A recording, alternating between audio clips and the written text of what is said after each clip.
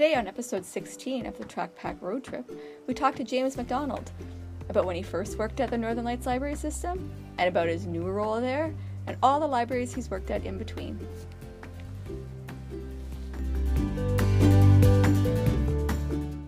Good afternoon. So you're back at Northern Lights Library. I remember when you were there, you said over 10 years ago?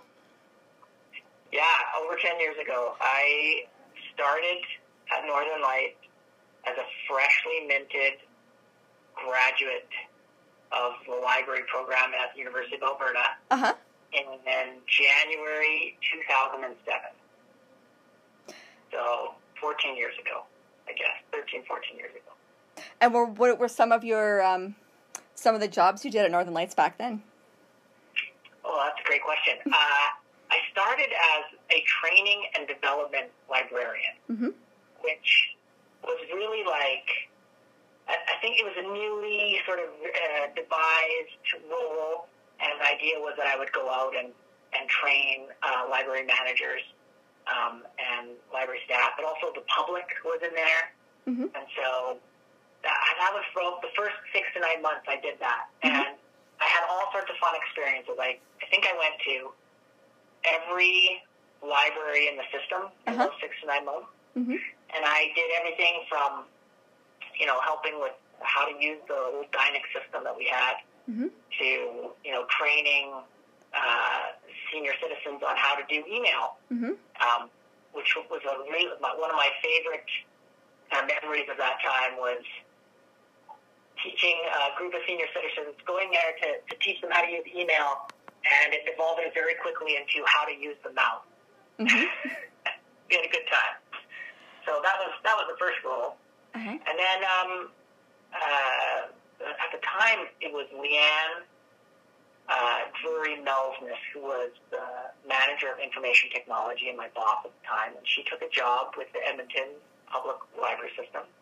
And so they appointed me to be the manager of information technology. I had some aptitude, and it was right when we were in the midst of moving from Dynex to Polaris, and it became sort of a big job and a baptism by fire, I guess. So. James, can I tell you my favorite memory of when you worked at Northern Lights? Yeah, so I'm curious if you'll remember this, but remember you did a presentation on databases for the librarians?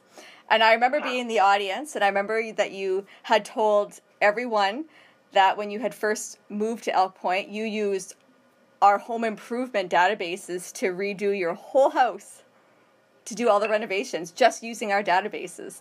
And I remember you presented on that. Right.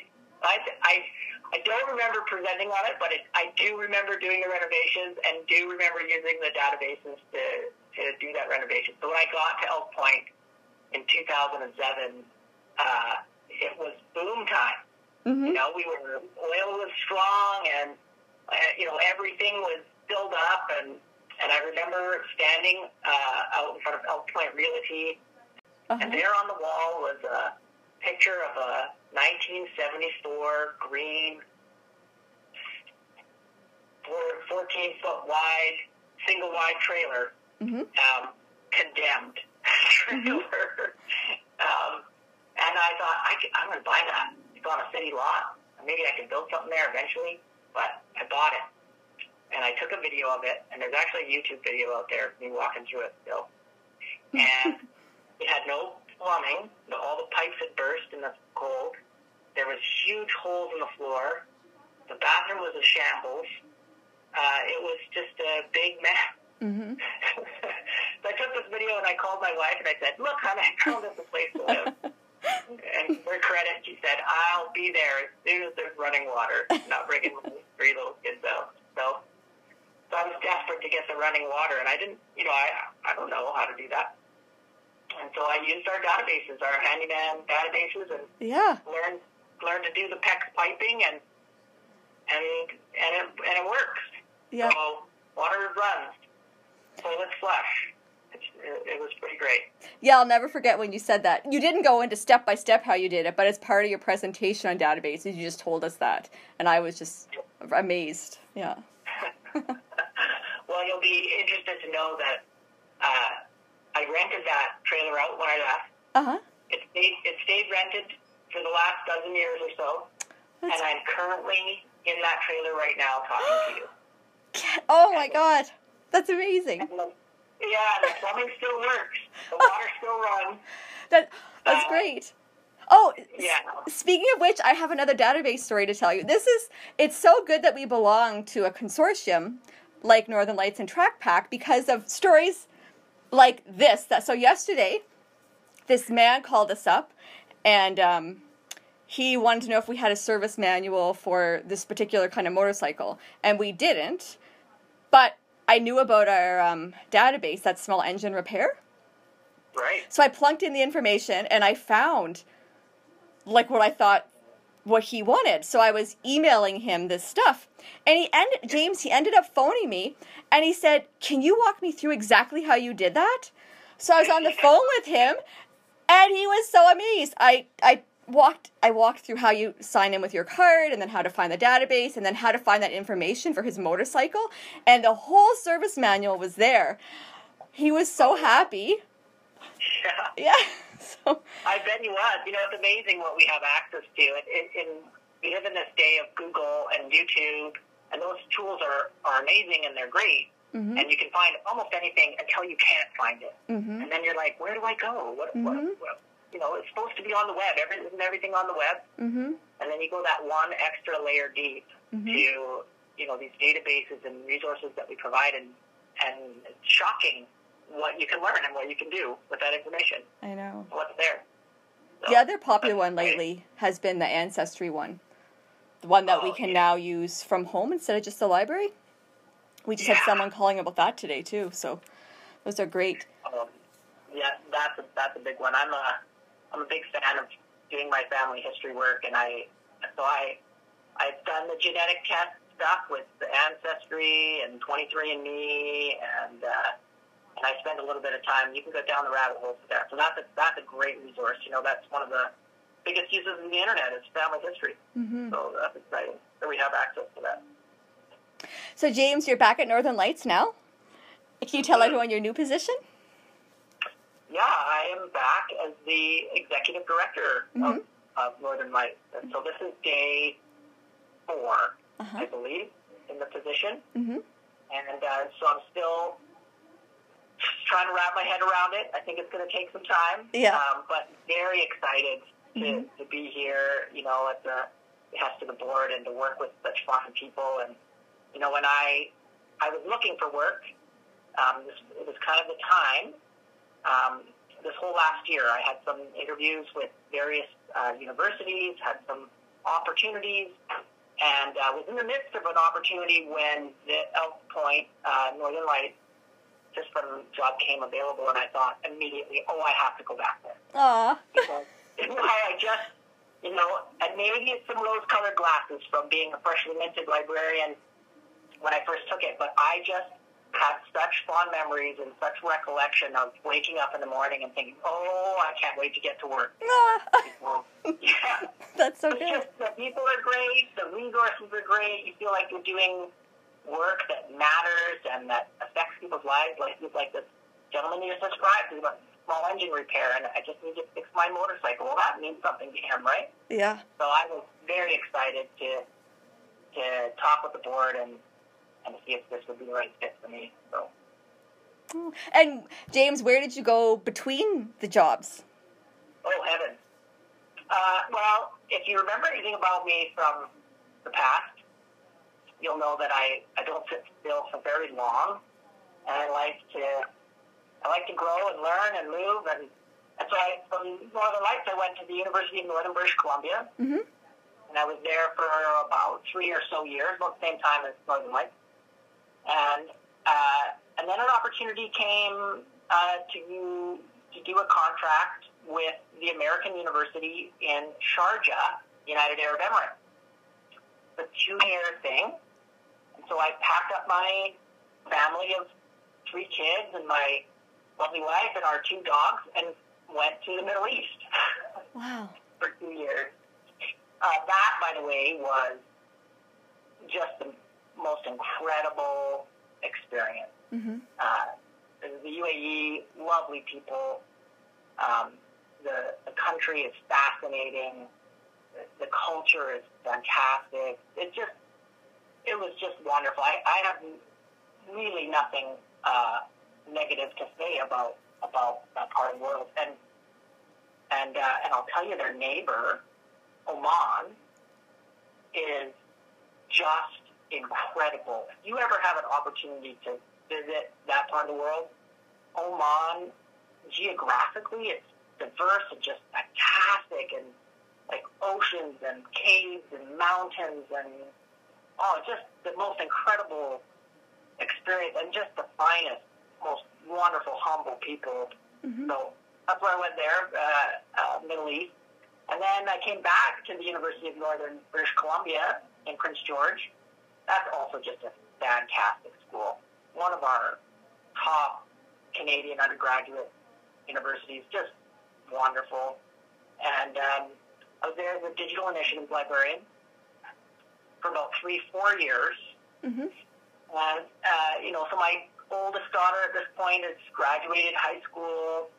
My middle child's getting ready to kind of get out of middle school and into high school. And so it's kind of perfect time to be out and about again. And so I started looking, what's the right thing for this daughter? Is Prince George right or something else right? And Salt Lake City came up. Mm-hmm. And an opportunity to work for the Church History Library in Salt Lake City. This is a library that's open to the public.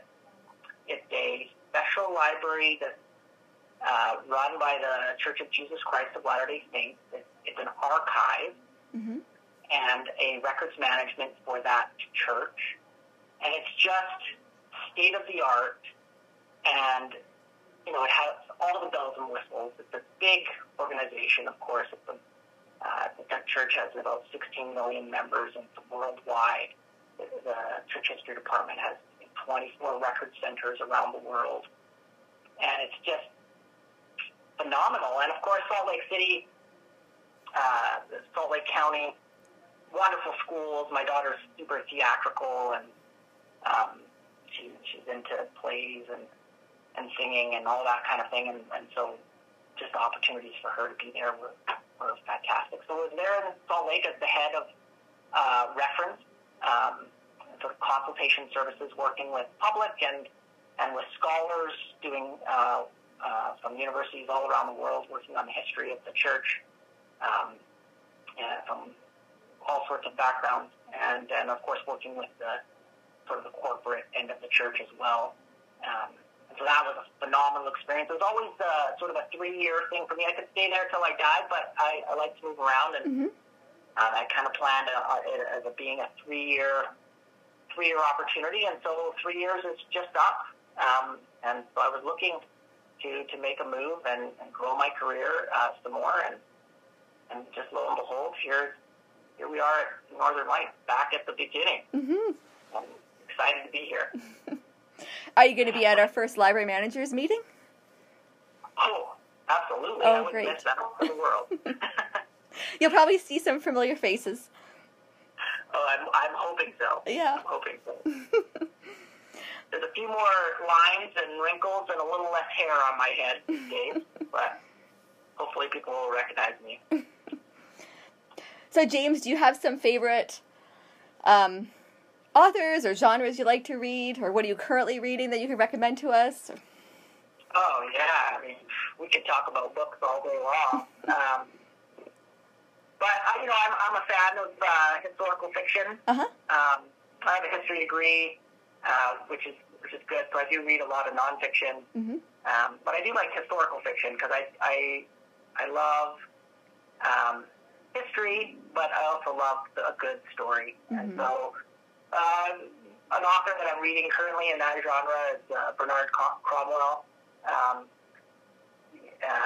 I think that's his name. And he's written all about, there's a Netflix series, I think, on the books that he's written about sort of the rise of England, and anyway, it's just a fabulous series. You know, if you like Vikings and battles and all that sort of stuff, and so I'm reading that. But and these days too, I do a lot of audiobook listening, and so I'm always kind of working on a few at a time. So the ones I have on my list, or that I'm currently working through, I always have one that lets me fall asleep. And that's, so right now I'm working my way through a book called The Cave in the Light. It's about Plato and Aristotle and sort of the growth of Western civilization and the philosophy behind that by an author called Arthur Herman. I'm only a few chapters in. It was recommended by a friend, so it's interesting. It's certainly an interesting listen, and it's a great one to fall asleep to. So there's that. I'm also listening to Can't Hurt Me by David Goggins. I don't know if you're familiar with him, but he's sort of this ultra-elite sort of athlete that does ultra-marathoning, and, he's like an Army Ranger and a Navy SEAL and a bunch of other things, and kind of takes his stories really kind of about his life and growing up in a very impoverished experience, and sort of grabbing onto his life and making it, what he wants to make it, not letting anything else kind of get in his way. It's really fascinating. There's some language in there, so, reader, beware, but it's a fascinating thing. I'm a big ultra-marathon lover. I don't know that I guess I am an ultra-marathoner because I've done some ultra-marathons, but I certainly don't rank in the midst of some of these incredible people like David Goggins, but I sure do love pushing myself and some good ultras. I got some great ultra stories down the road. What's the longest one you've done? So I did the Canadian Death Race. The one that was in Grand Cache? Yes, in Grand Cache. So that's 125 kilometers, and 17,000 feet of elevation gain, and just a cool race. Have you been out to the race? I was at the race. I was covering it for the Lakeland Connect at the time. Oh, cool. So I filmed some of it, and I did a story about it. Oh, wow. It's a beautiful area. Yeah, I did that in 2015. I completed the race as a solo runner. Super fun. Yeah. And I did the Beaverhead Ultra Marathon, 100-kilometer race in Idaho. It was an interesting one. And I've done some others, some 60Ks and things like that. So, haven't done the elusive 100-miler yet. I would love to tackle that. But I've had a couple back surgeries recently, and so I'm working my way back to that. So we'll see how it goes. Oh, and the other book I have on my list, so the next one in queue, I'm working through the Cave in the Light audiobook and Can't Hurt Me by David Goggins simultaneously. And then one of those falls off or is finished off, I've got in the queue A Promised Land by Barack Obama. So I'm kind of interested in hearing that story from his early. I think it's going to be a 2-volume thing. Yes, that's what I heard. Yeah, so those are on the list, and I'm working my way through, but all interesting reads, I hope. So.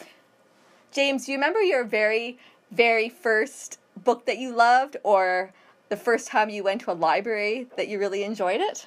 Do you have any early memories of books or libraries that you want to share? Oh, yeah. I mean, my earliest memories of books, I've always had books in my life. My father was a school librarian, and so I have vivid memories of not just that library, but, going down to the public library and tabling my father as he picked out various books. So, libraries have always been sort of in my blood. And when I was about 10, my father opened a used bookstore in Quesnel, British Columbia, where I'm from. And we had that bookstore for 6 or more years, kind of comics and cards and used books. It's called Lazy Day Books on Front Street in Quesnel. And so naturally, lots of books. The one that really sort of just inspired me, I think, early on. Well, there's a few, but I'll tell you two. Okay. Early examples. One was a set of encyclopedias that I got for Christmas at a young age. Charlie Brown encyclopedias. They're thin and multicolored. Oh, I remember those. Yeah. Yeah. And so I bought those for Christmas, and I read them all front to back, and I just, loved them. I don't even remember how old I was, but clearly old enough to read, and probably just old enough to read. And then sometime in elementary school as well, I read a book, and I don't even remember the author, and I would be hard-pressed to find it again. I mean, I'm sure I can find it, but I haven't gone looking. It was sort of a biography of Sir Francis Drake. And, a little boy, these incredible ship stories and, battles at the high seas and fleets and armadas. And, so it's this, I guess this is where you get that historical nonfiction bit kind of running together. It was a biography, so it was more nonfiction than fiction, but it was written in sort of a narrative style. And it just caught my imagination, it takes you away to a different time and different place. And those would be two of those early books that just really turned me into a lover of literature and books in general. I love hearing those type of stories. Yeah. Me too. I think everyone has, that book. I remember my dad used to tell me, everyone is a reader, and it just requires getting that right book into their hands, and their lives will open the world of books to them. And his was Swiss Family Robinson as a young man, and I remember thinking that in my, I'm married to this wonderful woman. Her name's Lisa. She likes to read magazines, and wasn't really a book reader. And it wasn't really a book reader until she got to a book, to reading to the kids.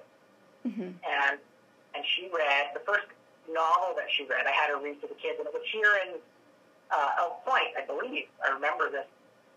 She read The Lightning Thief, Rick Riordan's The Lightning Thief to the kids. And that just, it was this young adult fiction book, whatever, and it just turned into this love of fiction, and she read all his books and then started picking up other young adult fiction, and then eventually grew from young adult fiction into a variety of things. And so now she's a big book reader, where she, before then she would have told you, oh, no, I don't read books. So case in point that I think we're all, closet readers at some point. We will find that one book or that one item that sparked it for us and turns us into, readers. That's right. For my mom, she was never a reader either until much later on in life. And it was because my brother, he owns a comic store in Regina, comic readers, awesome. He mailed her a comic book for Christmas one year. And that's what got her hooked on reading, was a comic book. Yeah. And she went from comics to novels.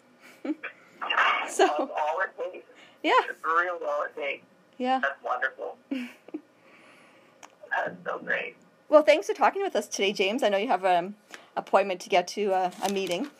But it was so great to talk to you again, and I can't wait to work with you. Yeah, me too. The feeling is mutual. I'm super excited to be back, and just excited to get to know all these library managers and libraries and see where things have gone in the last 12, 14 years. Exciting. Well, you have a good day. Yeah, you too. Okay, bye, James. Okay, bye-bye.